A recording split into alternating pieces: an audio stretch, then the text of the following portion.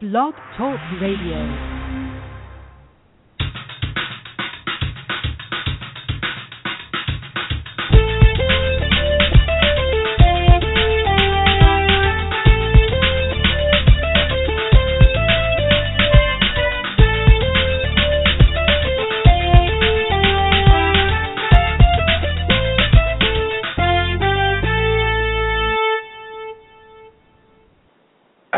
Welcome to Go For It. I'm your host, Paul Gannon. For the next 90 minutes, we're going to be talking sports and having fun doing it. I want all your ideas, all your opinions, and all your beliefs. And, of course, as always, you will get a heavy dose of my opinion. If you have an opinion, the number to call, 646-727-3070. That's 646-727-3070. You can listen to the show, blogtalkradio.com/pgant. You can send messages to the show at Go For It, the chat room here going on at blogtalkradio.com/pgant.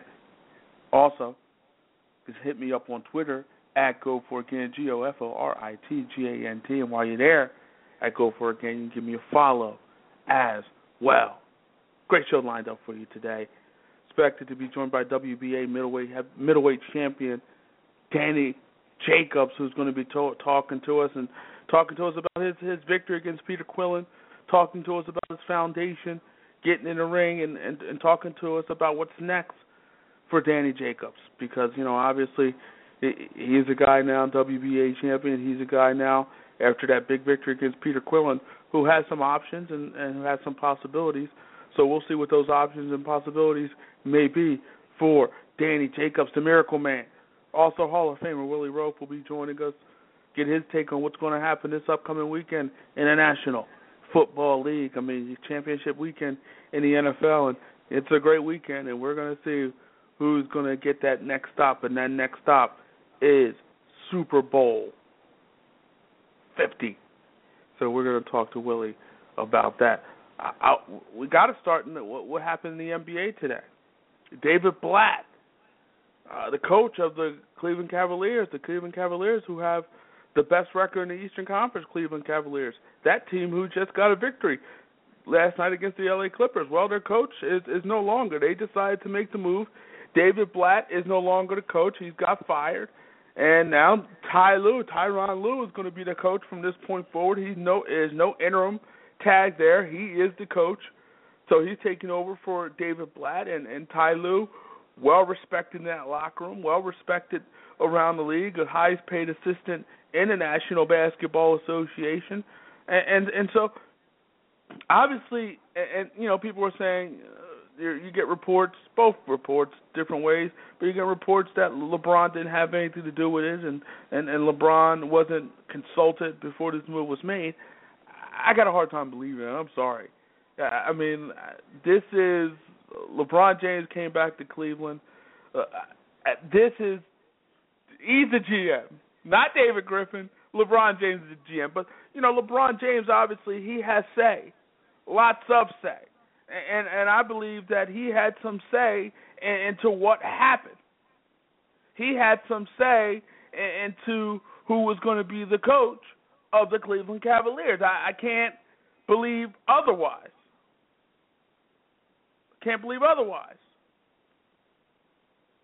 But obviously, there's been talk that the LeBron James camp has been fond of Ty Lue, has been fans of Tyronn Lue. So they've been fans of Tyronn Lue, and so they're them being fans of him, it's not a surprise, I guess, that this move was made. Again, this is LeBron James's team.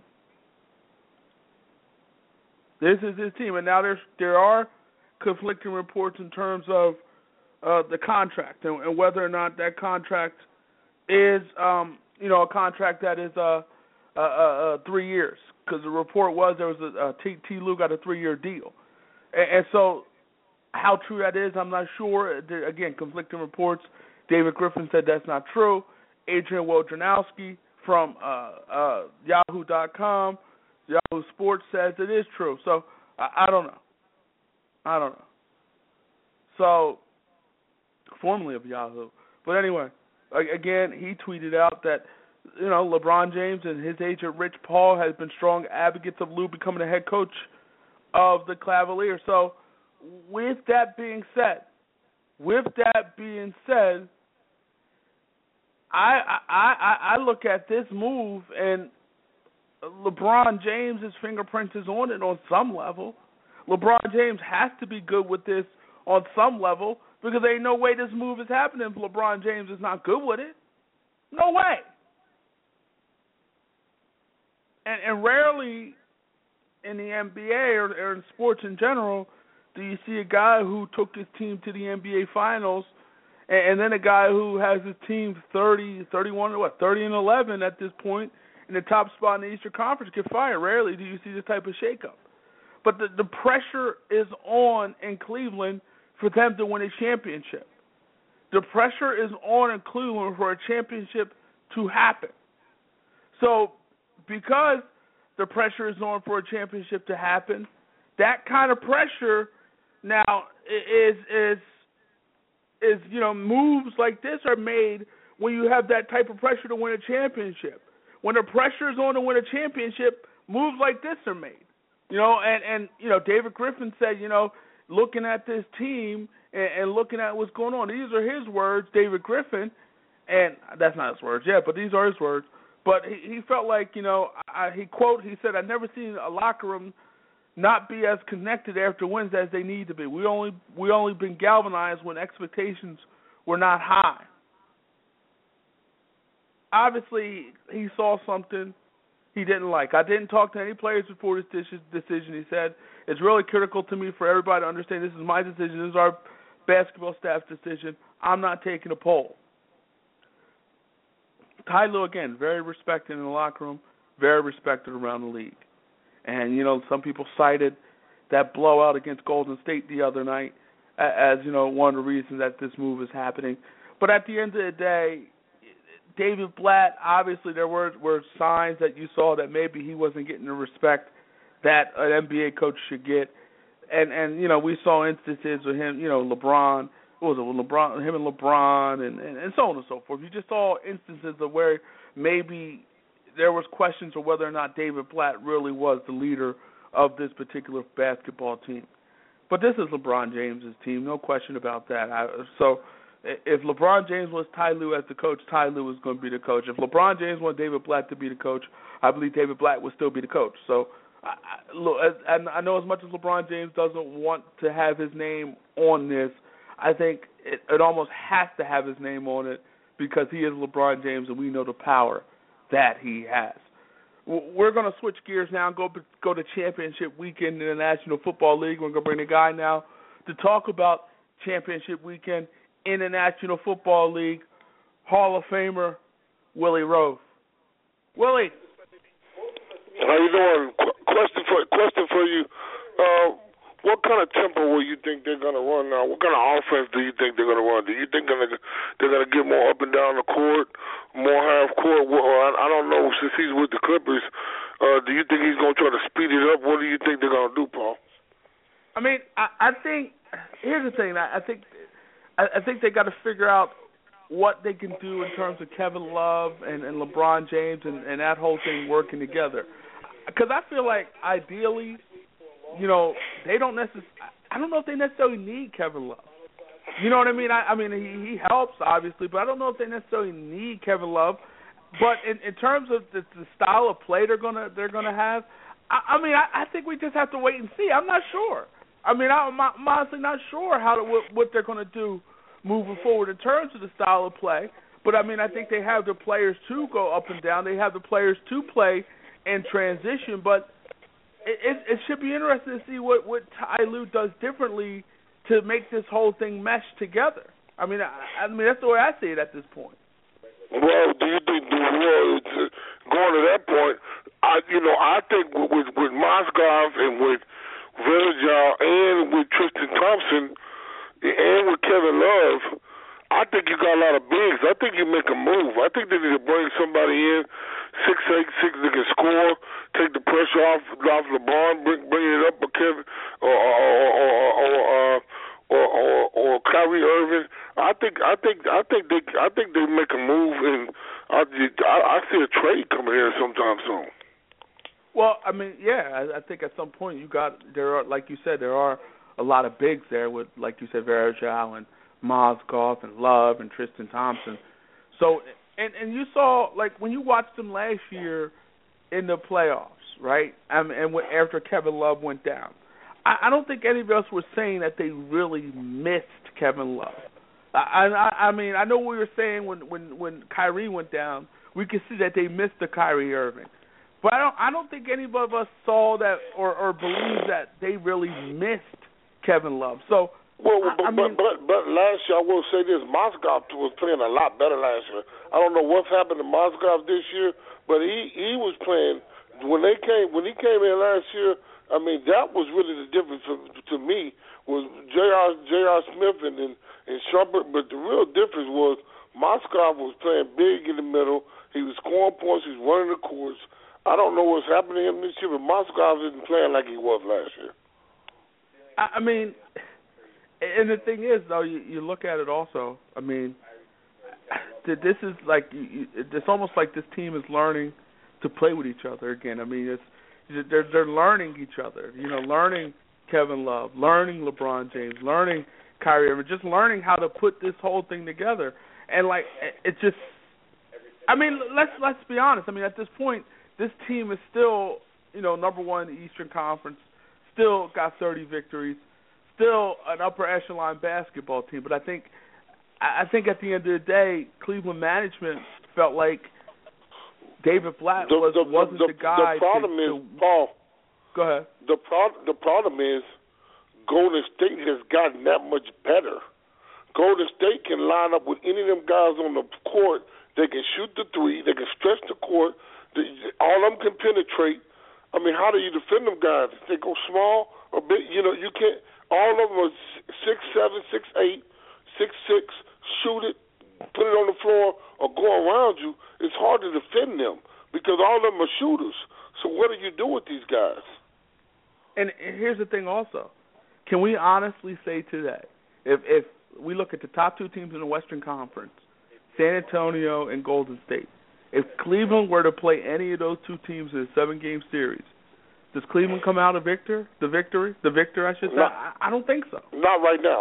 Not right now. No, not right now. I don't think so. But but last year, LeBron almost beat him by himself, and now LeBron was basically carried that team to a couple of victories last year, and this year it's just not the same. But I mean, even with all the even all the stuff we're talking, this team still has this 700 plus winning percentage. This team still is number one in the Eastern Conference. But when you're Cleveland, it's not really about it's about a championship at the end of the day. It's all about a championship at the end of the day, and I think Griffin realized that Blatt is not the guy to win the championship. You're going to have to go to Ty Lue, hopefully for them to win the championship. But we'll see. But Golden State isn't going anywhere, barring injury. Golden State isn't going anywhere, and barring injury, San Antonio isn't going anywhere. And so that's going to be interesting. And we're not even talking about OKC. OKC is going to be tough, too, in the playoffs. So that should be fun, too. But obviously Cleveland doesn't have to worry about them only into the NBA Finals if they were to meet them in the NBA Finals. But the Eastern Conference, Cleveland will win the East. I think it's safe to say Cleveland can win the Eastern Conference. I think that's a safe bet.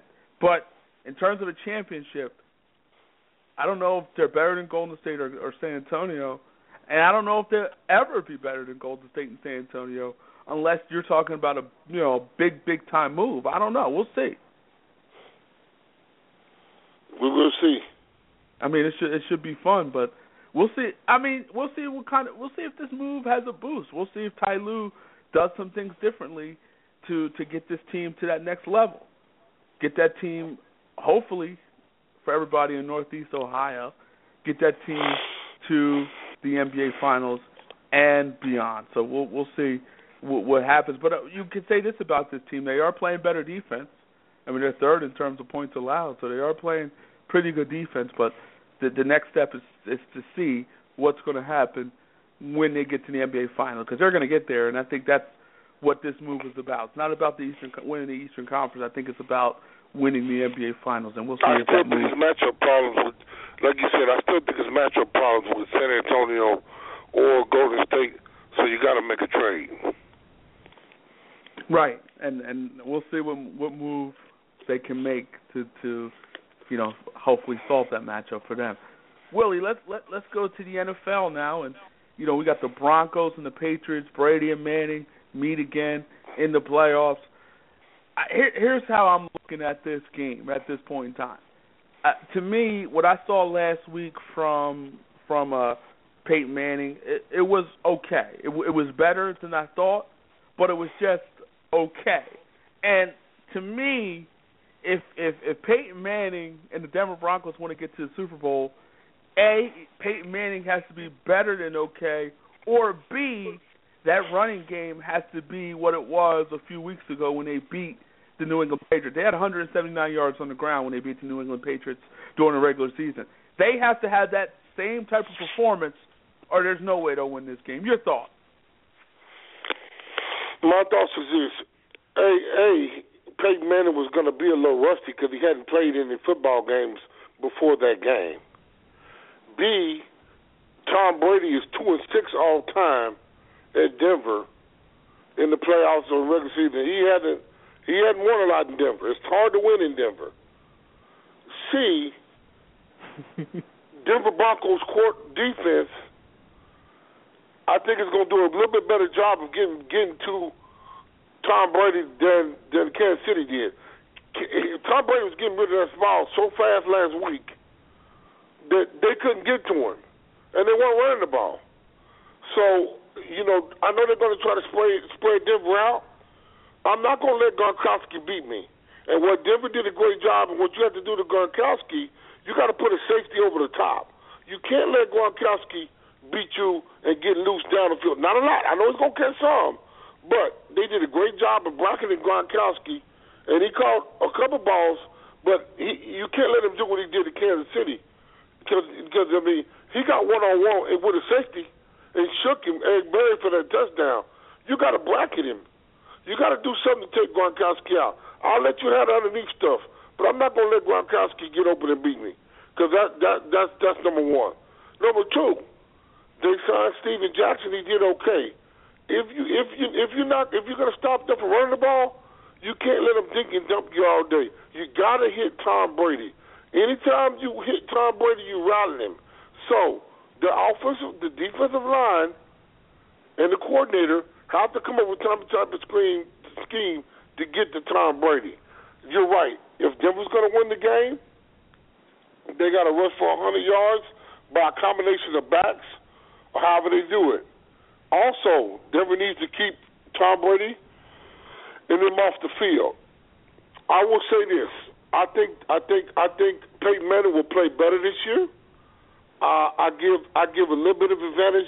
I don't know if the kid that cut his leg is going to play for New England that saved that woman out that car. He had to get 20-some stitches. I give the advantage to Denver's defense up front, putting pressure on being able with Ware, possibly a Hall of Famer. You have DeMarcus Ware. You have Von Miller. Looks like Derek Thomas to me. You have Shane Bray, who's been playing better as the year went on. I think that Denver defense is going to have to get out to Brady. If they can run the ball, I'll give a slight advantage to Denver at home because I think with that secondary, they got the secondary advantage other than safety, the corners. You got to get that advantage to Denver too. Where the issue comes in, who's going to be the better quarterback? Who's going to be able to run the ball? If New England tries to run the ball, you would have to say you want to give the advantage to Tom Brady in the quarterback department. But I still think Peyton Manning was rusty last week, and I think if Peyton has anything left in the tank, he needs to bring it out this week. And I think Denver finds a way. In special teams, I also say Denver with the return guy. I get the advantage of Denver for the return guy to have in special teams. So I think ultimately Denver finds a way to win a tight one at home to take that win, take that game, and Peyton Manning gets another chance at the Super Bowl. And I look at it this way, and you know, I believe that this is Peyton Manning's last run. This is his last hurrah. I think he's done after this year. I don't see him coming back. But no, I don't. Even with all that, I also see Peyton Manning. I believe that he's done. You know, I believe. I mean, there's some in the tank, but it's not enough in the tank. And I think obviously you look at last week. But you got to think he's going to play better than last week, though, Paul, because that was his first game back. In theory, you would think he would play better than last week, but I at the same time, I'm thinking this is who he is. This is who Peyton Manning is. This is who Peyton Manning is. And at the end of the day, you know, you might get a decent performance, but I don't think you're going to get the type of performance. Peyton Manning's not going to win you the game. He can't win you the game. Well, Paul, he's got the receivers. He's still got your boy. He can hit 88. They still can go down the field now.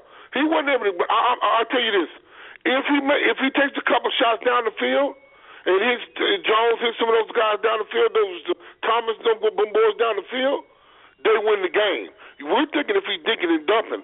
If he gets down the field and stretches that field some and connects, the ball game's over. If Peyton Manning connects, hits a couple long shots, or even gets some penalties and moves the chain, the ball game's over. So I'm just telling you, if Peyton Manning can hit down the field, so let's say this: if Peyton Manning throws for over 200, 250 yards, ball game's over. If he can do that, so all he got to do is take a couple shots down the field. So you feel like this Denver defense can do enough to, and I feel like this Denver defense is obviously this is the strength of their team. It's the best defense in the league. Yeah, I mean most definitely they can limit Tom Brady, but here's the way I look at it also. Julian Edelman is back. You got Edelman back, and that's huge. And that offense is totally different with Edelman on the field. So Edelman is back. Edelman's a slot receiver. Edelman's going to try to go down the slot and throw them slant routes. They killed Kansas City on slant routes last week. It was simple: spread them out, run the receiver up, and run inside on a slant route. And they were getting rid of the ball so fast, Kansas City couldn't get to the quarterback. And Kansas City's a pretty good defense. Tom Ali, Justin Houston. I know Justin Houston didn't play a lot of snaps, but I mean it's a fairly good Houston defense. was hurt last week. He didn't play that much. Yeah, but they were able to. Kansas City in the past and throughout the course of the season is able to get after the quarterback. I don't know. I mean, I don't see Brady losing to Manning again, and you know, I with that being said, I just don't. I don't think Peyton Manning can do enough unless, and it's not him that's going to win the game. It's going to be his run game and his defense that win the game.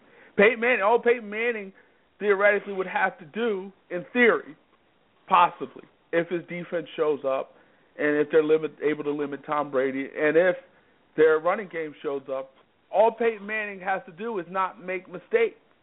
But we've seen him make a lot of mistakes in terms of interceptions throughout the course of this year. Granted, he didn't throw any picks last week, but if you watch that football game, the Steelers were in the process of possibly putting that football game away until the running back put the ball on the turf, Toussaint.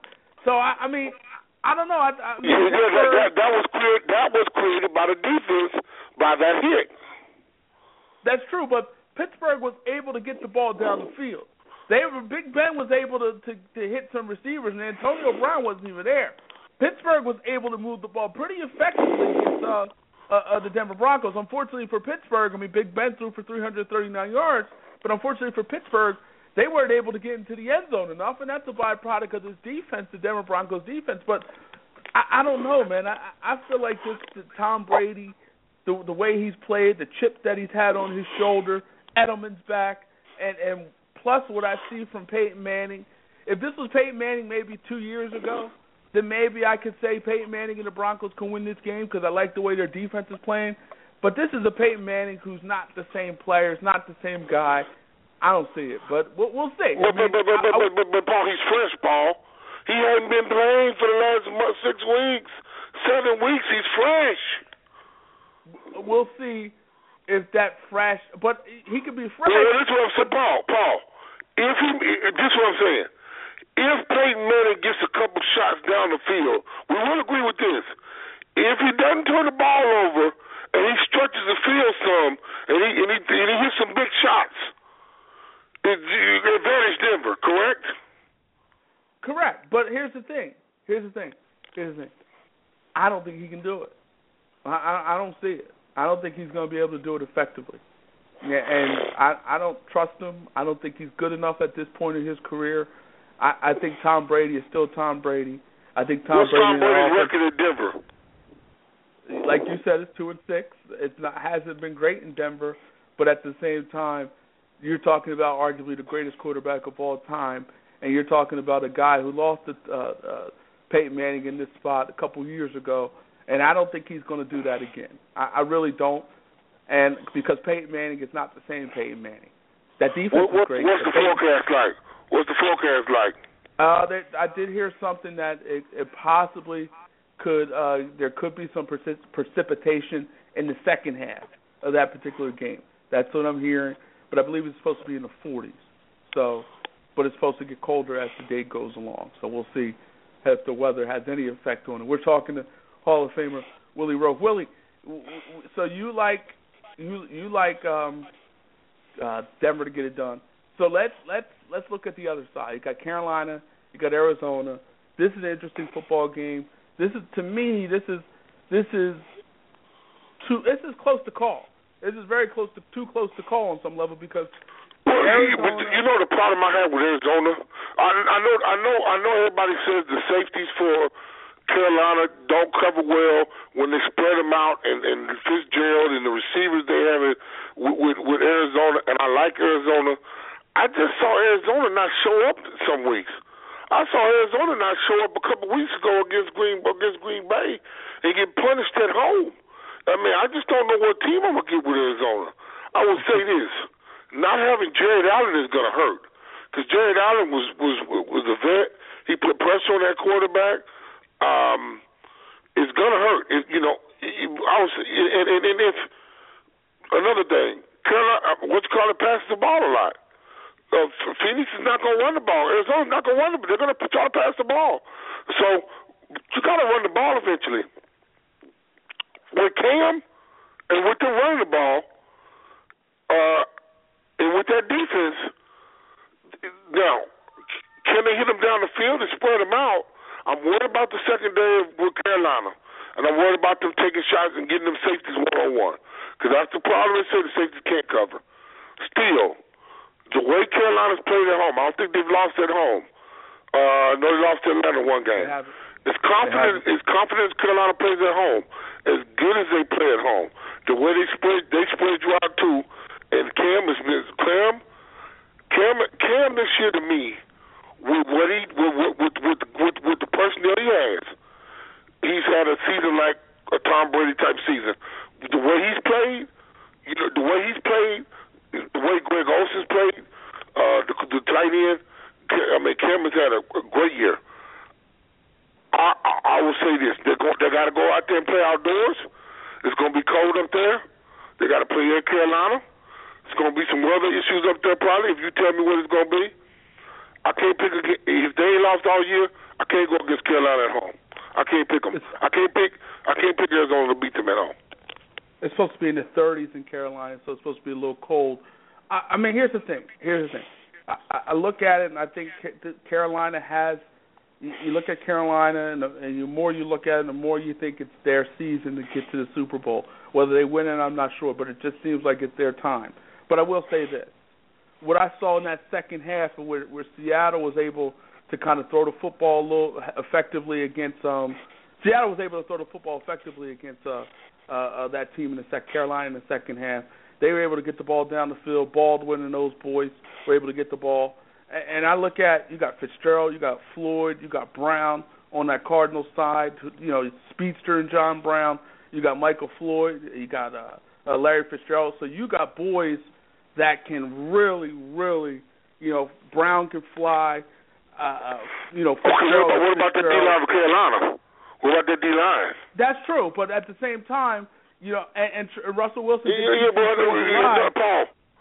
Paul. Carson Palmer can't run around like Russell Wilson and throw the ball up. They got to protect him. You're talking about Russell Wilson, who's been to the Super Bowl 2 years in a row, who runs around all around in the pocket, who makes plays. Russell Wilson is a great quarterback, especially when he's scrambling around. Carson Palmer is not going to be able to make some of the plays that Russell Wilson made in that game last week. That part is true. But I will say this. I think Arizona has better weapons. I mean, they're better receivers, I think, in Floyd and Fitzgerald and those boys. I agree with you. So with that being said, I think you look at this particular football game, and I think plays can be made down the field against, that safety play, Kirk Coleman and Roman Harper, not the who's of safeties in the National Football League. Those are, you can make plays against those boys, and we'll see. Arizona can make plays.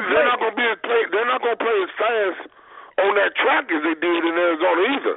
We're talking about outdoors and on the field. When it gets a little dirty and misty and muggy and dirty, the field gets messed up. You're not going to be running as fast, flying by people on that field like you are indoors. That is true. That part is true. But again, I think this is Carolina's year. I think Carolina will win this football game.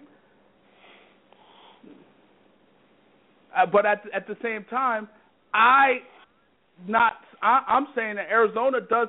See, Carolina, I think, has that special feel, but Arizona has a little feel about them too that makes you believe that they can most definitely win this particular football game. And I just think they can spread the field. They can, they can get some plays down the field. They can make some plays down the field with those wide receivers. So I think, plays can be made by Arizona against that Carolina defense. But to your point, Green Bay was able to get after Carson Palmer a little bit. And, Carolina does have a better pass rush and a better defense than the Green Bay Packers. So, I mean, it's going to be fun. And, I'm interested. I think both games are going to be very competitive. I like Arizona's defense. I love Freeney. The Freeney pickup was great. That big kid in the middle, Campbell, that big kid, 93, has had an outstanding year. I like Arizona. I like Arizona's secondary. I think losing the Honey Badger might hurt him some in safety. Patrick Peterson is one of the best corners in the league. The defense, you're right. Advantage to Arizona receivers. I give advantage quarterback all around. Cam. Offensive line is about a wash. I think it's going to hurt them not having Jared Allen in there some. Advantage secondary, you have to say Arizona. Advantage running the ball, you got to say Carolina. So it's going to be can Arizona outthrow Carolina, and who makes plays on defense to win the game? If it comes down to a tight game, Carolina's going to be able to run the ball and going to be more effective with the ground and pound and playing ugly football. Can Arizona beat them playing ugly football? Arizona's a finesse team like the 49ers were in the 90s. They're going to try to beat the ball throwing the ball. But when it comes down to it, when you get dirty, ugly football, who's better at that? Carolina. Well, yeah. I mean, here's the thing. It's going to be fun. And both games are going to be fun. But this one is more of a toss-up than I think the Denver game for me. It's just more of a toss-up. You got New England winning. I got New England winning, but this one is going to be a toss-up. This next one's a toss-up because I feel like Arizona can make some plays down the field against Carolina. I really do, but I got to go with Cam and them because I just feel like they have. Even though I feel like Arizona has something that leads me to believe they can get to the Super Bowl, I think Carolina has that extra extra something more that I feel like is going to get them to the Super Bowl. And plus them being a very good team at home, it's going to make for an interesting game. But I think Carolina is going to get it done when it's all said and done. Let's do this now, Willie. You're about to do some big things now. You got a company. FrameYourGame.com. You're about to do some big things with that. Tell us about that. Well, what we did, we've been working on this for a while. Me and some guys. It's a company. Basically, it's like sports related license plates for your car. You know, you can put it on your car, you can put it on your wall, or you can use it more as a picture frame. You know, I want all the fans to go check out the launch is coming soon at FrameYourGame.com, FrameYourGame.com, and you can sign up now to get on the list to get one early. But right now we don't have NFL licensing yet, but we do have college licensing. So whatever your favorite college team is, you can get the face mask, or you can get the hat version of it. It looks like a hat with your team on it, or eventually you'll be able to, high schools or whatever teams you want to do, you'll be able to get them and put stickers on them for even high schools or little leagues.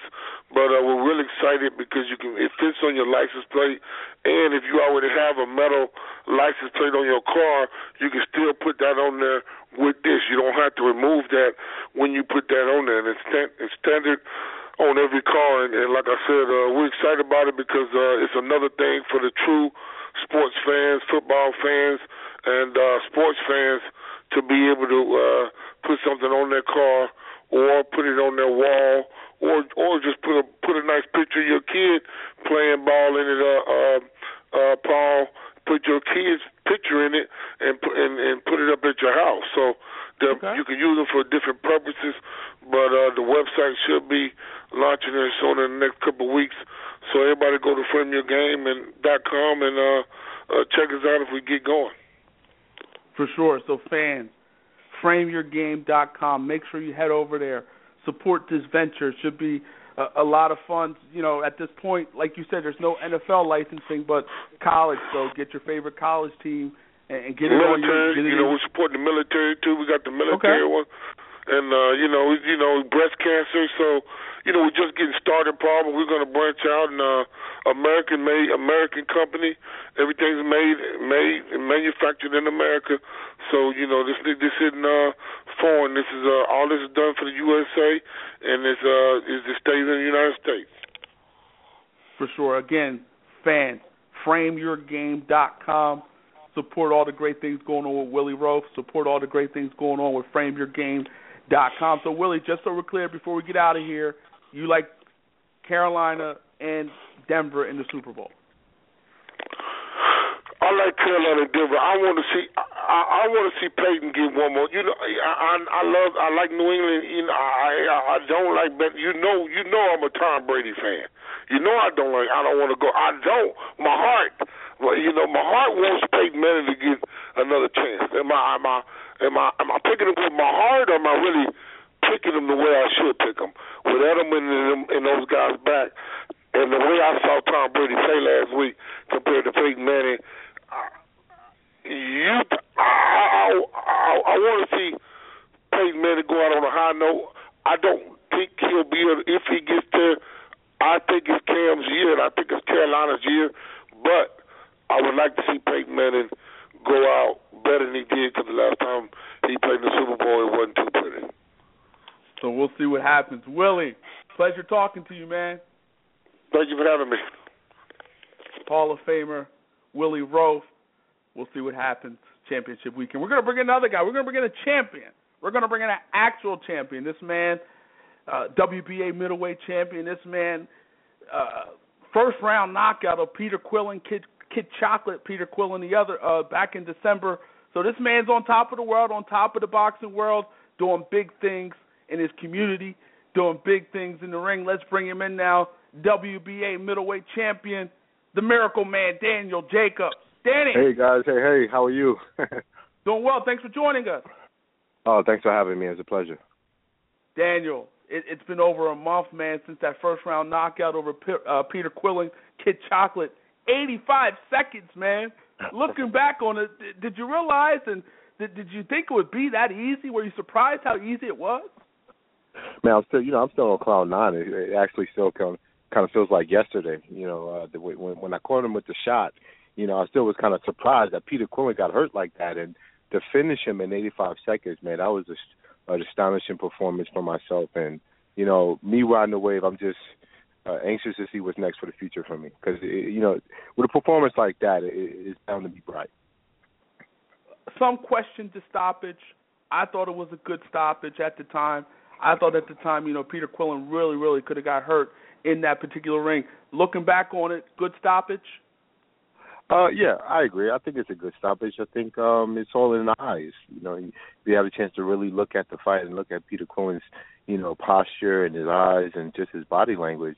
Everything was screaming to that he wasn't, you know, coherent to fight, and he wasn't, you know, really. He didn't really have his 2 cents to go on, so it was in his best benefit for the referee to stop the fight. Did Peter Quillen do everything that you expected, everything that you scouted? I don't even think he got a chance to really open up, and I knew he would be slow. That I knew, and I was always saying that before going into the fight, that would probably be one of my biggest advantage. You know, even going into the fight, I had the higher knockout percent ratio. He still was the stronger guy, so a lot of people thought he would knock me out. So for me to hurt him like that, like I said before, was a shocker for everyone, and for me to stop him was an even, you know, bigger shocker. So yeah, I'm just very proud of myself. Yeah, that was very, very unexpected. 85 seconds, wow, that was crazy. We're talking to middleweight champion, WBA middleweight champion Daniel Jacobs, and Daniel, what's next now? Who's next for you? I mean, Chris Eubank is your mandatory. Will he be next? Billy Joe Saunders, who has the WBO belt, will he be next? Who's next? Right now, it's just I think everybody's in negotiations right now. Not as far as opponent, but just scouting opponents and seeing exactly what's out there, who wants to fight. Obviously, there's mandatories to that. You know, we might have to fight in Chris Eubanks Jr., but from what I'm hearing, I don't know if he actually wants to fight. So right now, it's just a toss-up, but I'm looking forward to coming back in May sometime and hopefully come back around in the summer. So, you know, maybe we can get a top guy that the fans know and want to see over the summer. But next time around, I'm not sure yet. Let me ask you this. We look at the middleweight division. When you talk about the middleweight division, you got to talk about Triple G, Gennady Golovkin. And, you know, obviously he is the guy you talk about when you talk about the middleweight division. But because of politics, it might be difficult for you guys to ever get in the ring. Let me ask you this. How does Daniel Jacobs stack up against Triple G? I think a lot of people definitely realize now, especially with my last performance, that, you know, there's a lot to respect when it comes to my game and what I have to offer inside that ring. I think a lot of people think that, whereas before they just looked at Daniel as just, you know, the new champion, the cancer survivor guy who's just coming up. And now with this impressive victory, people really respect my game. So, you know, I think a guy like Triple G, who's the top man of the division, you know, I think a lot of people would either see it fairly even. So that's something to come in the near future, and I'm excited about it. But, you know, as I continue to climb that ladder, I'm just having fun. Let me also ask you this now. Canelo Alvarez has the WBC middleweight belt. How do you stack up against Canelo? I mean, with all due respect, man, I look at Canelo as food. I think he's just, you know, he's the prey in the division. You know, he has the main belt, which is the WBC, but, you know, he's not really skill-wise, he's really good. He's really good skill-wise, but he's not a true middleweight. And, you know, it's inside that ring, when you have a physical advantage like that, going against a true middleweight, against somebody like myself or Triple G or someone like that, you know, that could be the difference in the fight. So, you know, that's how I look at Canelo. I would love to fight. If the powers to be can make it happen, I would love to make it happen. But, you know, how I see that fight is probably me stopping Canelo. Okay. All right. And Canelo's probably going to fight Triple G sometime during this year. So we'll see how it all shakes out. We're talking to WBA middleweight champion Danny Jacobs. And Danny, I want to ask you this now. Back in 2011, you were diagnosed with a deadly form of bone cancer. Ultimately, you survived it. Ultimately, you overcame it. Ultimately, you're cancer-free. But before you got the diagnosis, did you notice anything different with your health?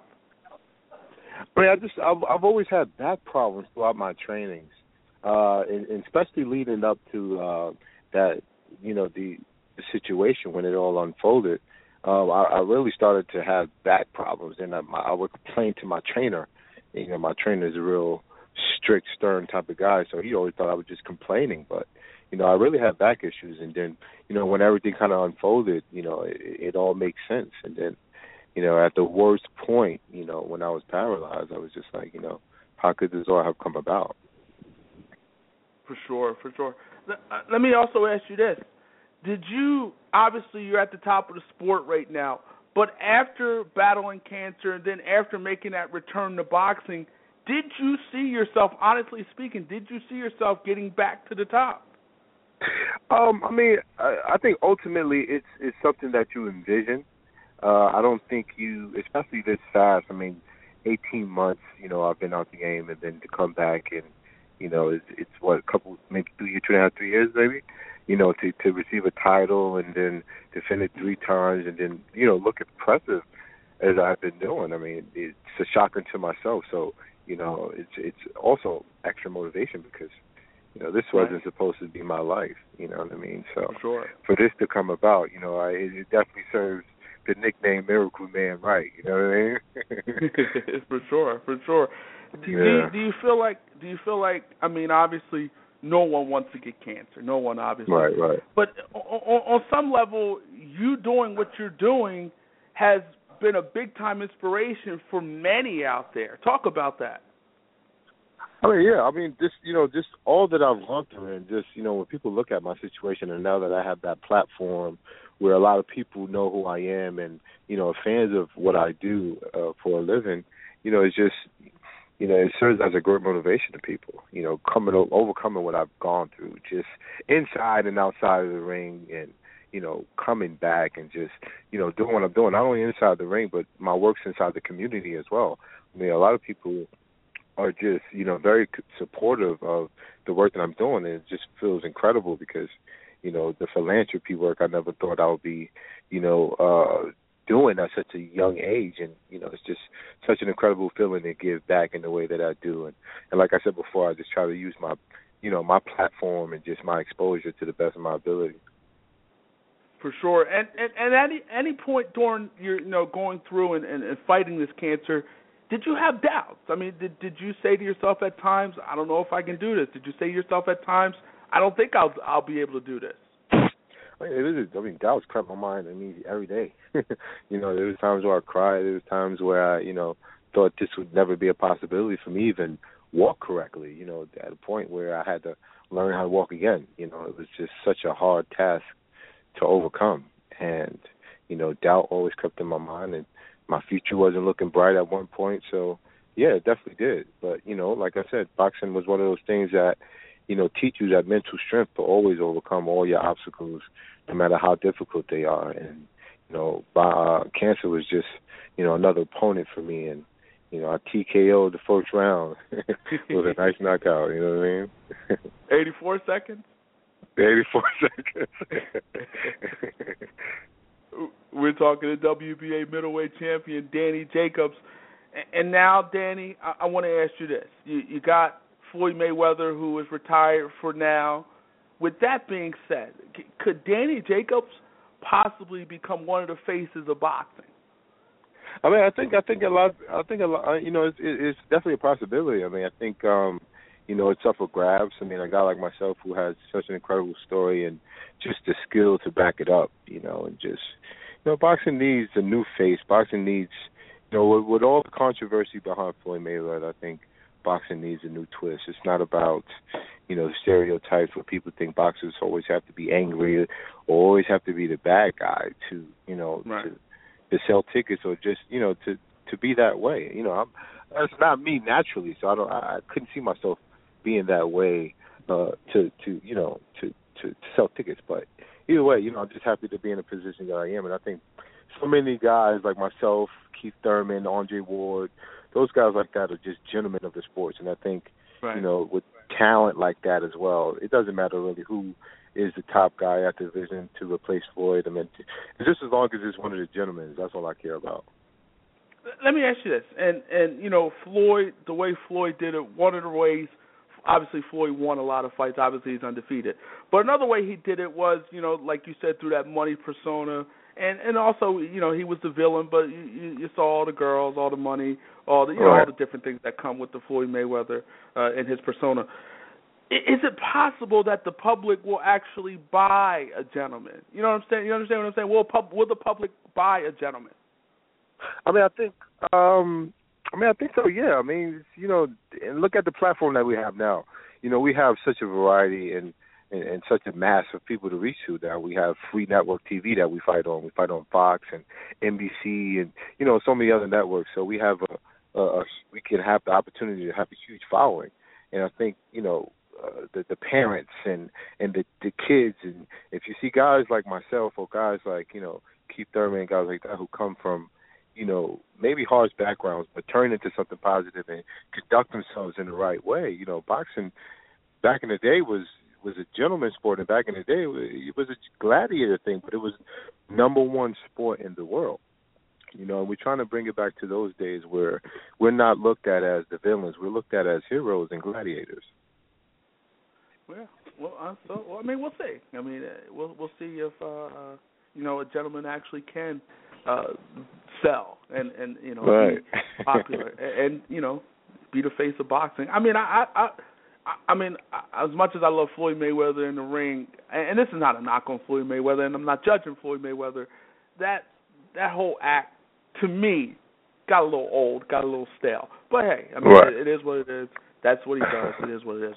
We're talking to WBA middleweight champion Danny Jacobs. And Danny, you're doing big things outside the ring with your foundation, Get in the Ring Foundation, the Daniel Jacobs Foundation.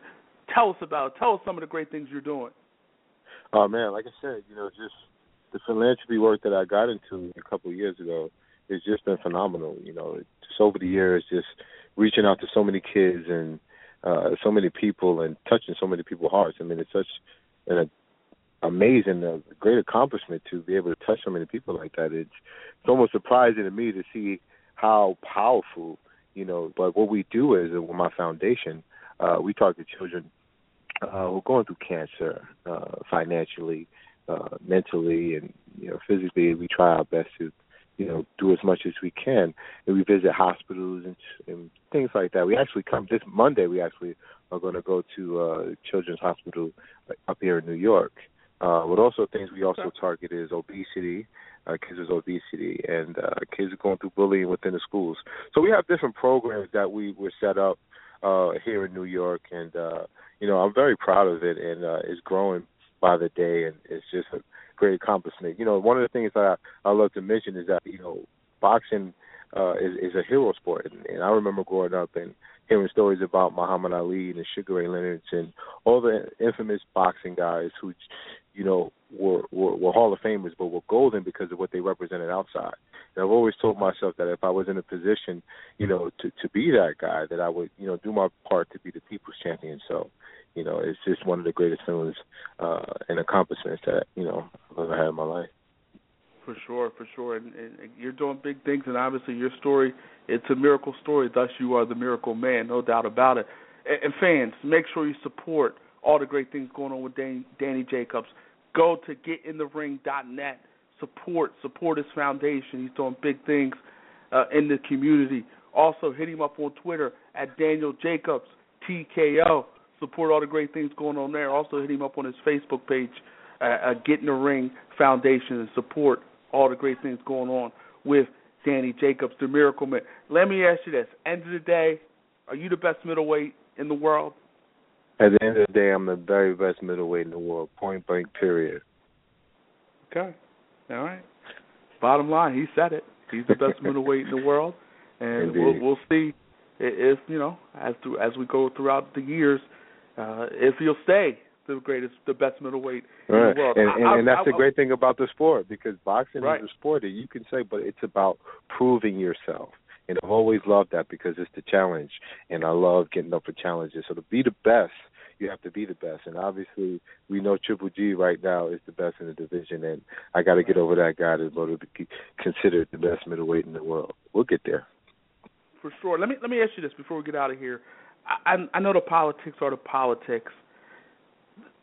is it frustrating at times with dealing with the boxing politics and knowing that because, Triple G is with HBO and you're with PBC and, most of the PBC fighters either fight on Showtime or on network television. Does that frustrate you a little bit dealing with the politics of boxing, or is it just the nature of the game? I mean, it's definitely the nature of the game. I mean, we know that it's been that for ages, and I think slowly transitioning to where boxing promoters were able to work with each other. But there's been some type of stagnant going on lately with. I can't really name. We all know the people who won't work with each other, but I think with the Mayweather and Pacquiao being able to happen, being that was such a big deal as far as promoters and networks not wanting to work with each other. The fact that was able to be made, I think, going into the future, it'll be that much easier for fights like me and Triple G to happen or me and Canelo to happen, even though we don't share the same promotional management. No doubt about it. And one more before we get out of here. At the end of the day, if Danny Jacobs was God and he was able to pick the fighter that he could fight next, who would it be? Probably be Canelo. Okay, all right. Probably be Canelo, yeah. All right. I would like to see that one. I would like to see that. Yeah. Hopefully we can see it. I don't think we'll see it in 2016, but I will definitely like to see it in 2017. Indeed.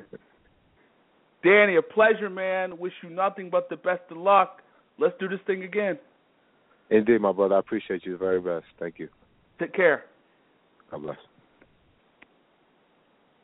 WBA middleweight champion Danny Jacobs. It was a pleasure talking to him. I mean, tremendous story. I mean, coming from where he came from and overcoming what he overcame. I mean, that's big time. And to not only overcome it, but to get back into the boxing ring and to be able to be a champion, to get back to the top of the sport. It's one thing to come back. It's another thing to come back and get to the top of the sport, and that's what Danny Jacobs has done. He got to the top of the sport, and he came back, and he's now at the top of the sport, and hopefully he can continue to get higher in the sport. And again, I would love to see Canelo. I would love to see Triple G, but, the politics are the politics, and it comes with territory. It is what it is. Steve Kerr's back. Steve Kerr is back on the sideline with the Golden State Warriors. He's back, and he said it, quote, "I was doing like MJ did and sending fax out that just says I'm back." But I don't think faxes do they exist at this point? I don't know. I don't even do fax machines exist. They do exist, but I guess at this point, people really, if you think about it, people don't really use fax machines anymore. But anyway. You look at the Golden State Warriors, obviously they're flowing with Luke Walton as the coach, and this is a great opportunity for Luke Walton because now Luke Walton, he's going to be on the minds of GMs around the league when job openings, when jobs are opening, because obviously Luke Walton has done a tremendous job with the Golden State Warriors. Obviously Luke Walton has led this team to a possible where they're not on the verge, but led this team possibly to a 70-plus win season. So, I mean, you got to look at Luke Walton now, and you got to say, wow, okay, this guy can legitimately coach in the National Basketball Association, and maybe this guy will be he's going to be a coaching candidate. And this helped his situation big time. But it also may have shown that maybe Mark Jackson on some level should be getting a little more credit. I don't know. I mean, I can't take anything away. I can't take anything away from what I saw out of. I can't even talk right now. I lost my train of thought. But I can't take anything away from Steve Kerr and what he has done in terms of the Golden State Warriors coach and what he has what the position has put this basketball team in. But at the same time, part of me would look at Mark Jackson and was like, man, this was his team. And maybe it took Steve Kerr to come in and take this team to the next level. But it wasn't like they weren't trending upward when Mark Jackson was fired. But I guess they felt, Mark Jackson obviously didn't get along with a lot of people in the building. But at the same time, I don't know. I mean, Steph Curry became a better player. Draymond Green became a better player. And so all these guys became better. Draymond better. Clay better. They just became better. Harrison Barnes better. They became better players. Maybe it wouldn't have happened under Mark Jackson. I don't know. But I do know one thing. And I know this. The Golden State Warriors on the verge of possibly 70 wins. The Golden State Warriors won an NBA title last season, and the coach was Steve Kerr. So whether in my opinion, Mark Jackson could have possibly gotten them there too, maybe. But at the same time, at the end of the day, they're there. They won championships, and Steve Kerr is the coach. Second hour of Go For It starts right now.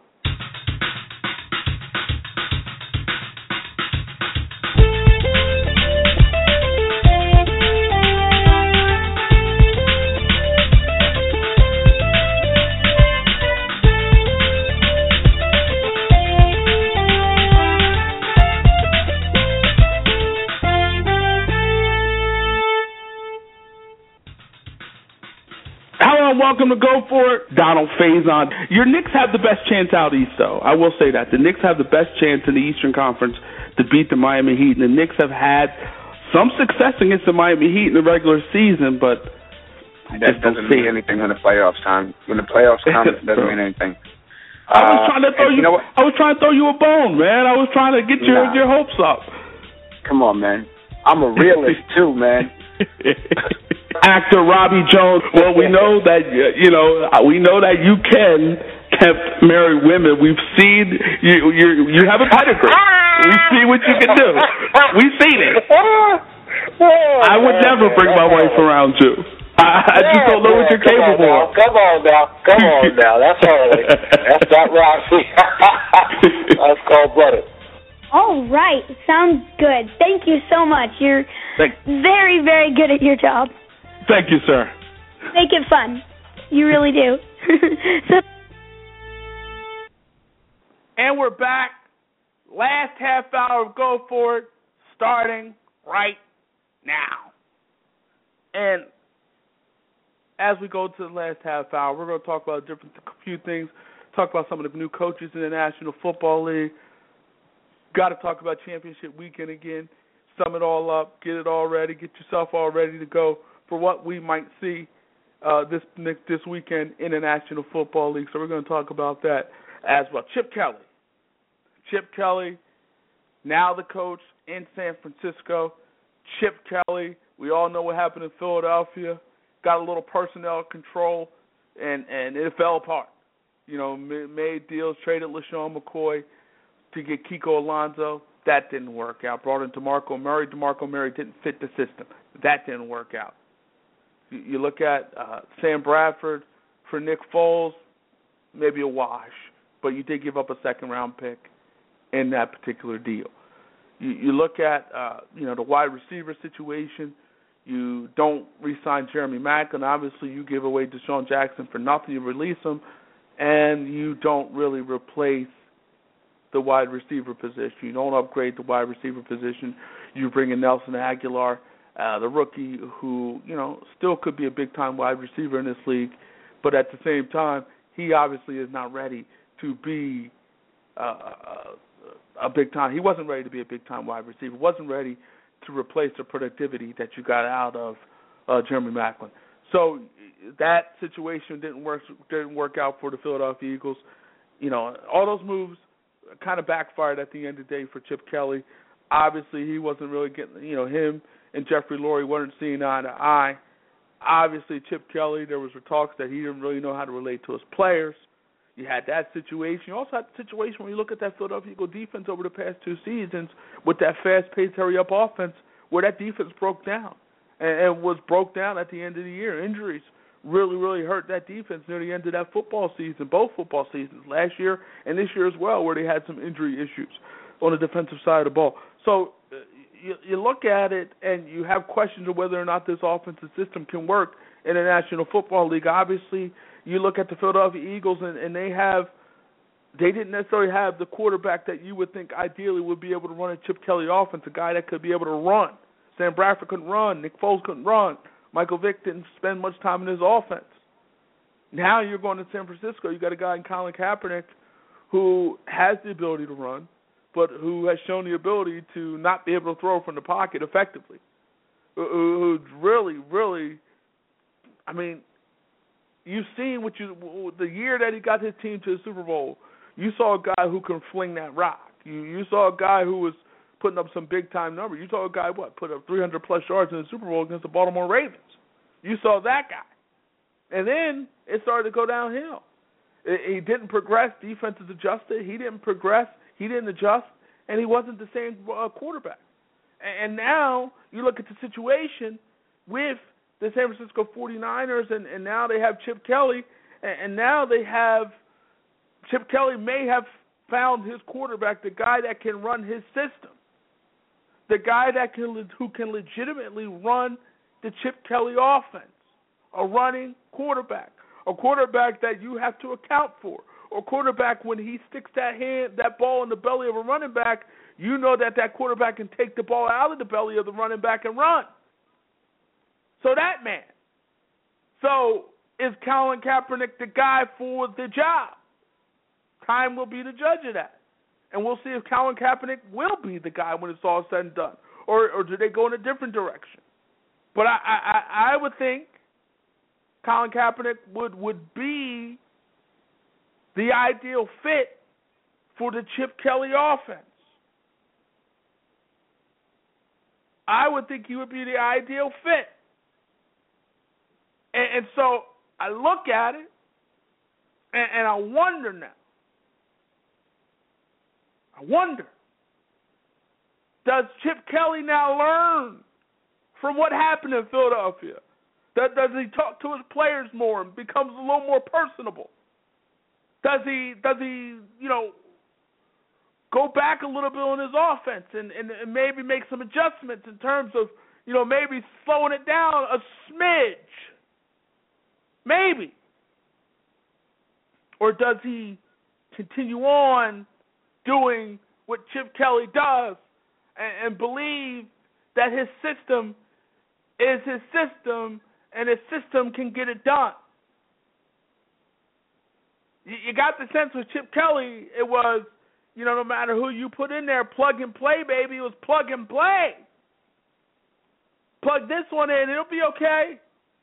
Take this one out, put this one in, it's fine. Talent don't matter. Talent don't matter. Not about talent. It's about the system. My system can get guys open. My system turned an average quarterback like Nick Foles, and Nick Foles was below average this year. But my system turned an average quarterback like Nick Foles into 27 touchdowns to 2 interceptions. Granted, Deshaun Jackson was on the field. Granted, LaShawn McCoy was on the field. Granted, Evan Mathis was big time and Jason Peters was on the field. But at the same time, 27 touchdowns to only 2 interceptions is big time. Granted, that was the first year of his system and defensive coordinators may have caught up.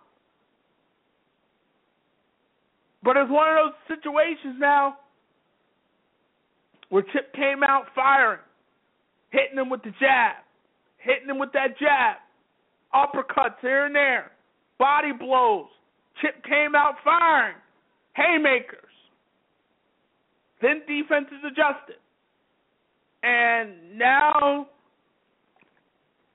when defenses adjusted, Chip, talent-wise, didn't have anything to go back.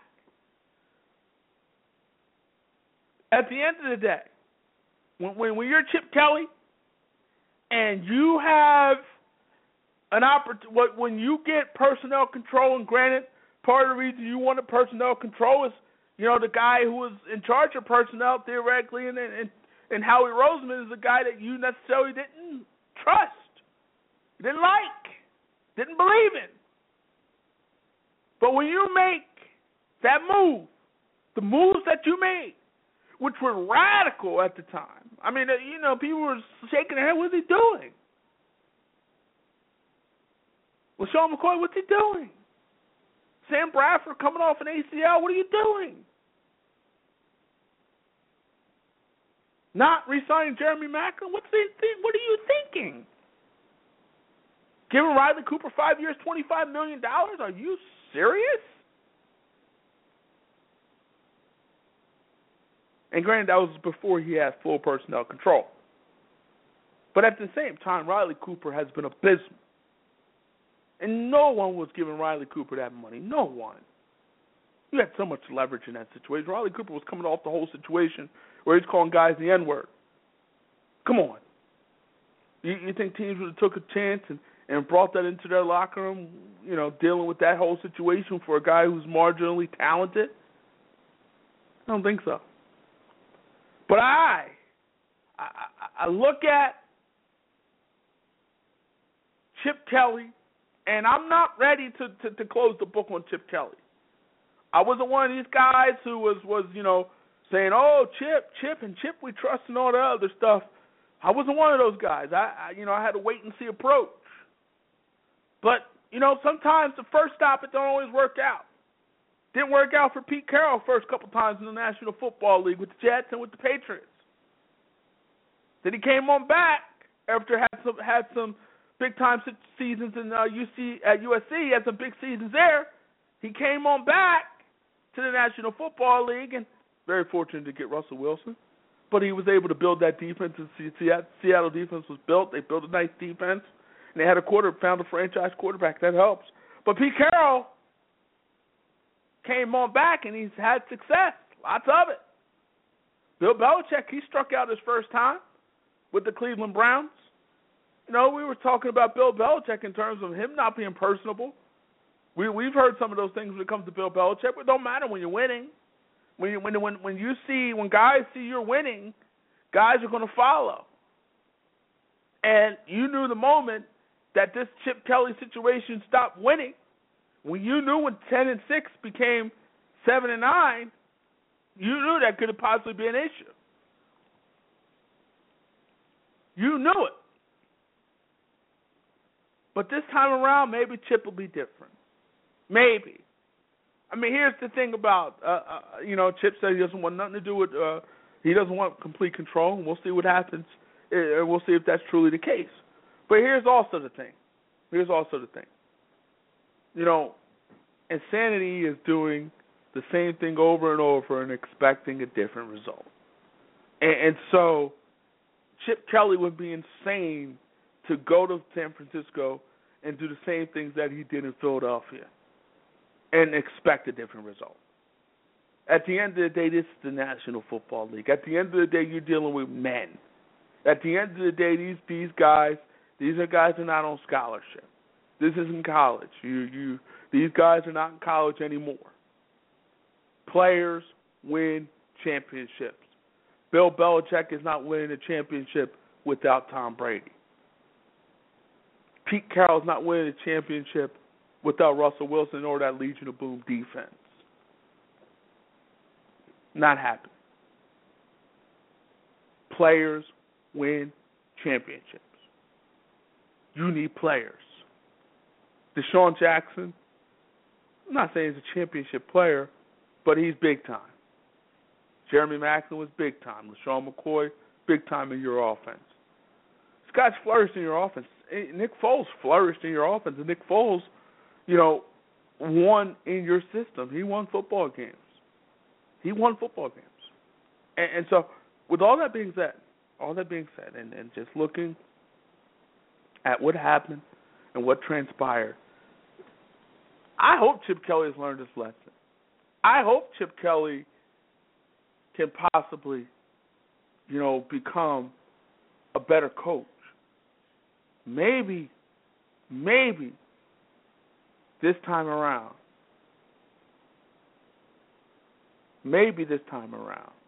Be different. Maybe this time around it will be different. And maybe, who knows, maybe Chip will be a better coach. Maybe Chip will talk to guys in the hallways. Maybe Chip will be able to relate to players a little better this time. We'll see. Back to the big story of the day, the NBA, David Blatt out as the Cavaliers coach, Ty Lue in as the Cavaliers coach, not interim, in permanently as the coach. There was talk there was a 3-year deal given to Ty Lue, but at that point, the David Griffin of the Cavaliers has said that's not necessarily true. So who knows at this point? And it was, I guess it was odd on some level, but I guess not. Some of the people are saying that this is not necessarily surprising. There has been some whispers about this possibly happened, but it was surprised, I guess, from my standpoint. You're coming off a victory and you are in first place in the Eastern Conference. But as I said, as we had Willie Roaf on earlier, and as I said, this move is not about this is not about winning the Eastern Conference. This is about winning the NBA title, and ultimately that could possibly mean, I heard Stephen A. Smith believe that there's possibly some more moves out there. There's some more shoes to drop. And, that's a possibility. Who knows? But I've always said, you look at Kevin Love and you look at the Cavaliers, and it was almost like Kevin Love, I won't say he didn't fit, but he wasn't missed. Like when you in the NBA Finals, it was a done deal when Kyrie went down. It was well. Let's even go back when Kevin Love went down in the first round. You knew this team was still championship caliber. You knew they would be okay. But when Kyrie Irving went down in Game 1 against the Golden State Warriors, you knew it was a wrap. And I don't even think if they had Kyrie instead of Kevin Love, I think obviously they would have had a better, not obviously, but I think they would have had a better chance to win the NBA Finals. But if you look at, they played Golden State twice this year with their full cast of characters, Love, Irving, everybody. And it didn't matter. It didn't matter. And Golden State has the ability, at some points, not at some points, they have the ability to fire off those games where, they're just unconscious, where guys are hitting threes left and right, where Curry, he can't miss, or Clay, he can't miss. They have the potential and the ability to do that night in and night out. And at times they'll embarrass you. They embarrassed Cleveland. They went in and embarrassed Chicago as well. So they can embarrass you, and they have embarrassed teams throughout the course of this season. So, I'm saying you can't read too much into that blowout loss against, the Cavaliers' blowout loss. But, at the same time, I'm not inside that building. I'm not inside the locker room. And I heard Brendan Haywood say, that Ty Lue was so quick to challenge LeBron, and while David Blatt really wasn't challenging LeBron, wouldn't challenge LeBron if they're in a film session, and LeBron is not in position, Ty Lue would challenge him. David Blatt wouldn't necessarily do that. And so, I would like to see David Blatt get another opportunity. Because, this is a tough situation. This is a tough situation. First of all, you're a coach in Europe, and now you're coming over here.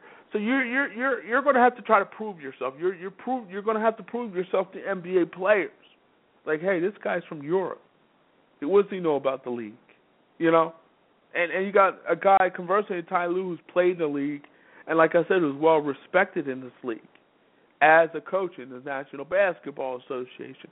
So, you just look at it from that standpoint, and maybe this move was inevitable. The more you hear people talking about it, the more you realize this move was bound to happen at some point, that this move was inevitable, that inevitably David Blatt would be out, and inevitably Ty Lue would be in as the head coach. You saw this move kind of coming on some level. It's not shocking. You're not with your mouth wide open. Some people thought it was going to happen at the end of last season. Some people thought it was going to happen then, but it didn't. But you've seen instances where you didn't necessarily believe that LeBron James believed in David Blatt. You saw situations maybe where the team as a whole didn't believe in David Blatt, and you saw the situation in that game against Chicago where Blatt, called that timeout. That wasn't a timeout. That would have cost them that game against the Cavaliers. Was it Game 4? Would have cost them that game 4 and ultimately would have cost them that series against the Chicago Bulls. I believe the Bulls they were up 2-1 at the time. Derrick Rose just hit that buzzer beater in that next game in Chicago. LeBron hits a buzzer beater to tie the series at 2. But David Blatt, at a key moment in that particular game, tried to call a timeout. They didn't have any timeouts, and if the timeout was granted, I believe Ty Lue stopped him. Ty Lue was the one who stopped him, and if that timeout was granted, it would have been a tactical, and the Bulls probably would have won that basketball game. So I'm saying that to say this. I'm saying all that to say this. You look at this move, and now you want this move again. It's not about winning the Eastern Conference because they're poised and ready to do that. This move is about beating San Antonio. It's about beating Golden State, and maybe another move needs to happen to make sure and to ensure that could possibly happen. And could it be possible that LeBron James will turn into, and not going to LeBron James as one of his championships, but could LeBron James turn into Patrick Ewing, could turn into Reggie Miller, could turn into one of these guys, Chris Webber on some level who couldn't get by Shaq and Kobe. Could LeBron always run into Steph Curry? Could Steph Curry be that guy that stops LeBron from winning a championship and bringing the championship to Cleveland? Could Steph Curry be that guy? Could Golden State Warriors, could they be that team? That's going to be interesting to see. But LeBron wants the championship. And again, at the end of the day, I said this earlier and I'll repeat it, ain't no way this move is happening without the blessing of LeBron James. I'm sorry. And I think we can all agree with that. But we'll see. I look at now, we're going back to championship weekend. And, championship weekend is fun. This is the first time since 1990 where you had the 2 top seeds in both conferences in the championship game. I thought the Steelers could have and should have beat the Denver Broncos last week. And that game, I was watching and I was expecting the Steelers to put the game away, and they didn't do it, and they had that costly fumble, and that was it. Denver, Peyton Manning made some big-time throws down the stretch there to get Denver down the field, and ultimately, Denver was able to run the ball effectively. They did a good job running the football. They had over 100 yards combined running the football, so that helped. And I think they're going to need that same type of effort on the ground. New England is banged up on the defense. They're banged up defensively. So that Jamie Collins is questionable in this game. So you got banged up players on the Patriots side. They're banged up, and so them being banged up on the defensive side of the ball could be trouble. But we'll see. We'll definitely see. But at the same time, I think in terms of quarterbacks, in terms of who do you trust in this particular spot, who do you trust? I know who I trust. I trust Tom Terrific. I trust a 4-time Super Bowl winner. I trust a guy who's been to the Super Bowl 6 times. I trust a guy that has to, who knows, maybe he'll be a 7th after this time and get to the Super Bowl for a 7th time. I think he will. But I trust Tom Brady. I trust Tom Brady in this spot because last time he was in this spot against Peyton Manning, he lost. And I don't think, and that was a better Peyton Manning at the time.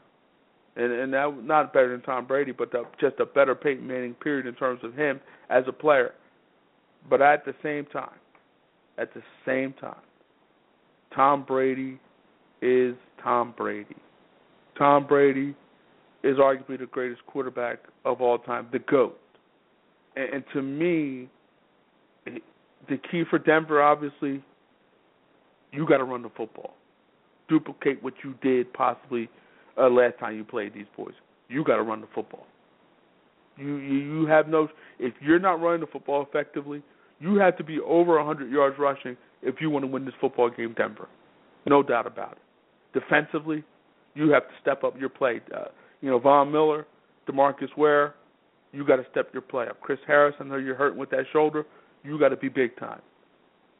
You guys have to be big time. Talib, you got to be big time.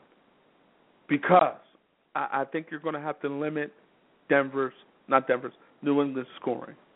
I think you're going to have to do it. And I think you can do it. I just think you will. I just don't see it. I don't see Tom Brady losing again. But I will say this, and I've always said this, that's a championship caliber defense in Denver. That's a championship caliber defense. But I look at the man under center. I look at Peyton Manning. I look at his numbers. I see 9 touchdowns, 17 interceptions. You didn't win because of Peyton Manning. You won because of that defense. I see, with Peyton Manning, a guy with a Swiss cheese arm. That arm ain't what it was. It never was great, but it ain't what it was. He's throwing some flutter balls out there. I think Peyton Manning is not, and you look at the Pittsburgh Steelers, Big Ben was not at 100%. Big Ben did not have his number one wide receiver in Antonio Brown. Didn't even have his running back in D'Angelo Williams. And if you think about it, D'Angelo Williams or even Le'Veon Bell for that matter, who, if he was healthy, would have been there. But D'Angelo Williams maybe, you put Toussaint in a spot that maybe, and fumbles happen. But at the same time, if Toussaint would not have been there in that spot. But that is what it is. Football is what it is. Injuries are what they are, and it happens. But I just walk away saying that was Pittsburgh's game to win, and they lost it. They gave it away. And they literally gave it away with that fumble.